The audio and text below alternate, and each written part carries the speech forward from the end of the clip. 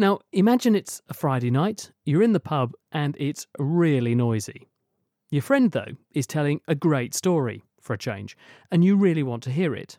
But how do you separate their voice from the general din and hubbub going on around you?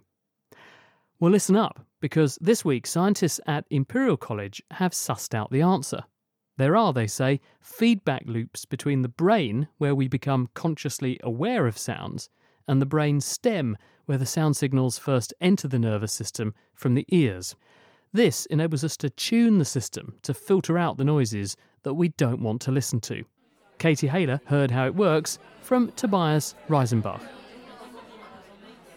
Processing of sound happens in a cascade, so starting from the ear, where the sound vibration are transduced into neuronal signals and then forwarded to the brain stem and to the cortex. However, there are so-called feedback loops that actually enable neuronal signals to go back from the cortex to the brainstem and even back to the inner ear. But it has been pretty much unknown to which degree these feedback loops contribute to solving that ability to focus on one particular voice or one particular sound and ignore other competing sounds that we are not interested in. So as you're listening to this cacophony of sound, your brain is able to filter out the background noise in order for you to listen to me. But how do these focusing loops work? What we did is that we recorded the activity of the brain stem because we wanted to see if that, through these feedback loops, helps to enhance or to focus on a particular voice and background noise. And we did that by placing sensors on the scalp of humans. Through these sensors, we can measure the activity of the brainstem, and we did that while people listened to audiobooks. And not just to one story by one speaker, but two speakers that told two different stories at the same time. One spoken by a male voice, one spoken by a female voice. And we then asked the participants to listen to the male speaker. I wasn't really having the best day. And sometimes to the female speaker. Jane was walking through the woods. We then monitored how the activity in the brainstem was changing depending on the selective attention. The team were able to extract a brainstem response that corresponded to the pitch of the voice they were paying attention to. The pitch of the voice is a quality we can modulate when we're singing or talking. You can vary the pitch of your voice, for example, to be higher or to be lower. Once the brain has locked onto the pitch of, say, my friend in the pub, this acts as a filter.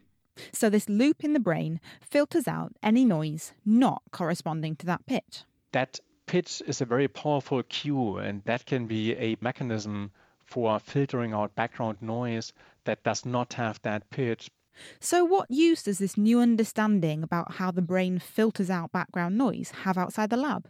There's a quite significant number of people, maybe 1 in 10, that have hearing problems that don't have to do with damage to the ear itself, but that come from certain neuronal impairments. But it has been pretty much unclear what exactly these neuronal impairments are.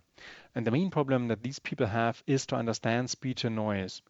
And so with our method now, we have potentially a diagnostic tool to see if these problems come from impairments to this feedback loop that involves the auditory brainstem. Another application of this knowledge could be in the design of smart hearing aids. We now have a mechanism by which we know that the human auditory system filters out background noise, and we can use that to inform future processing on a hearing aid that can use a similar idea to focus on one particular voice by basically filtering for that particular pitch. However, such a hearing aid now faces the problem that it has to decide which of 2 or 3 or even more speakers the user wants to listen to, right? So what pitch should it focus on? And what our research also shows that we can, within 1 second, decode very accurately to which of 2 competing speakers somebody can attend to. And so we are now working with a Danish hearing aid company in order to use that technology for putting these sensors directly on a hearing aid in order to measure brain responses from within the ear canal, and thereby integrate that technology into a smart hearing aid that can detect to what speaker does somebody want to attend to, and then use that filtering to filter out background noise. Tobias Reisenbach, and that work was published in the journal eLife.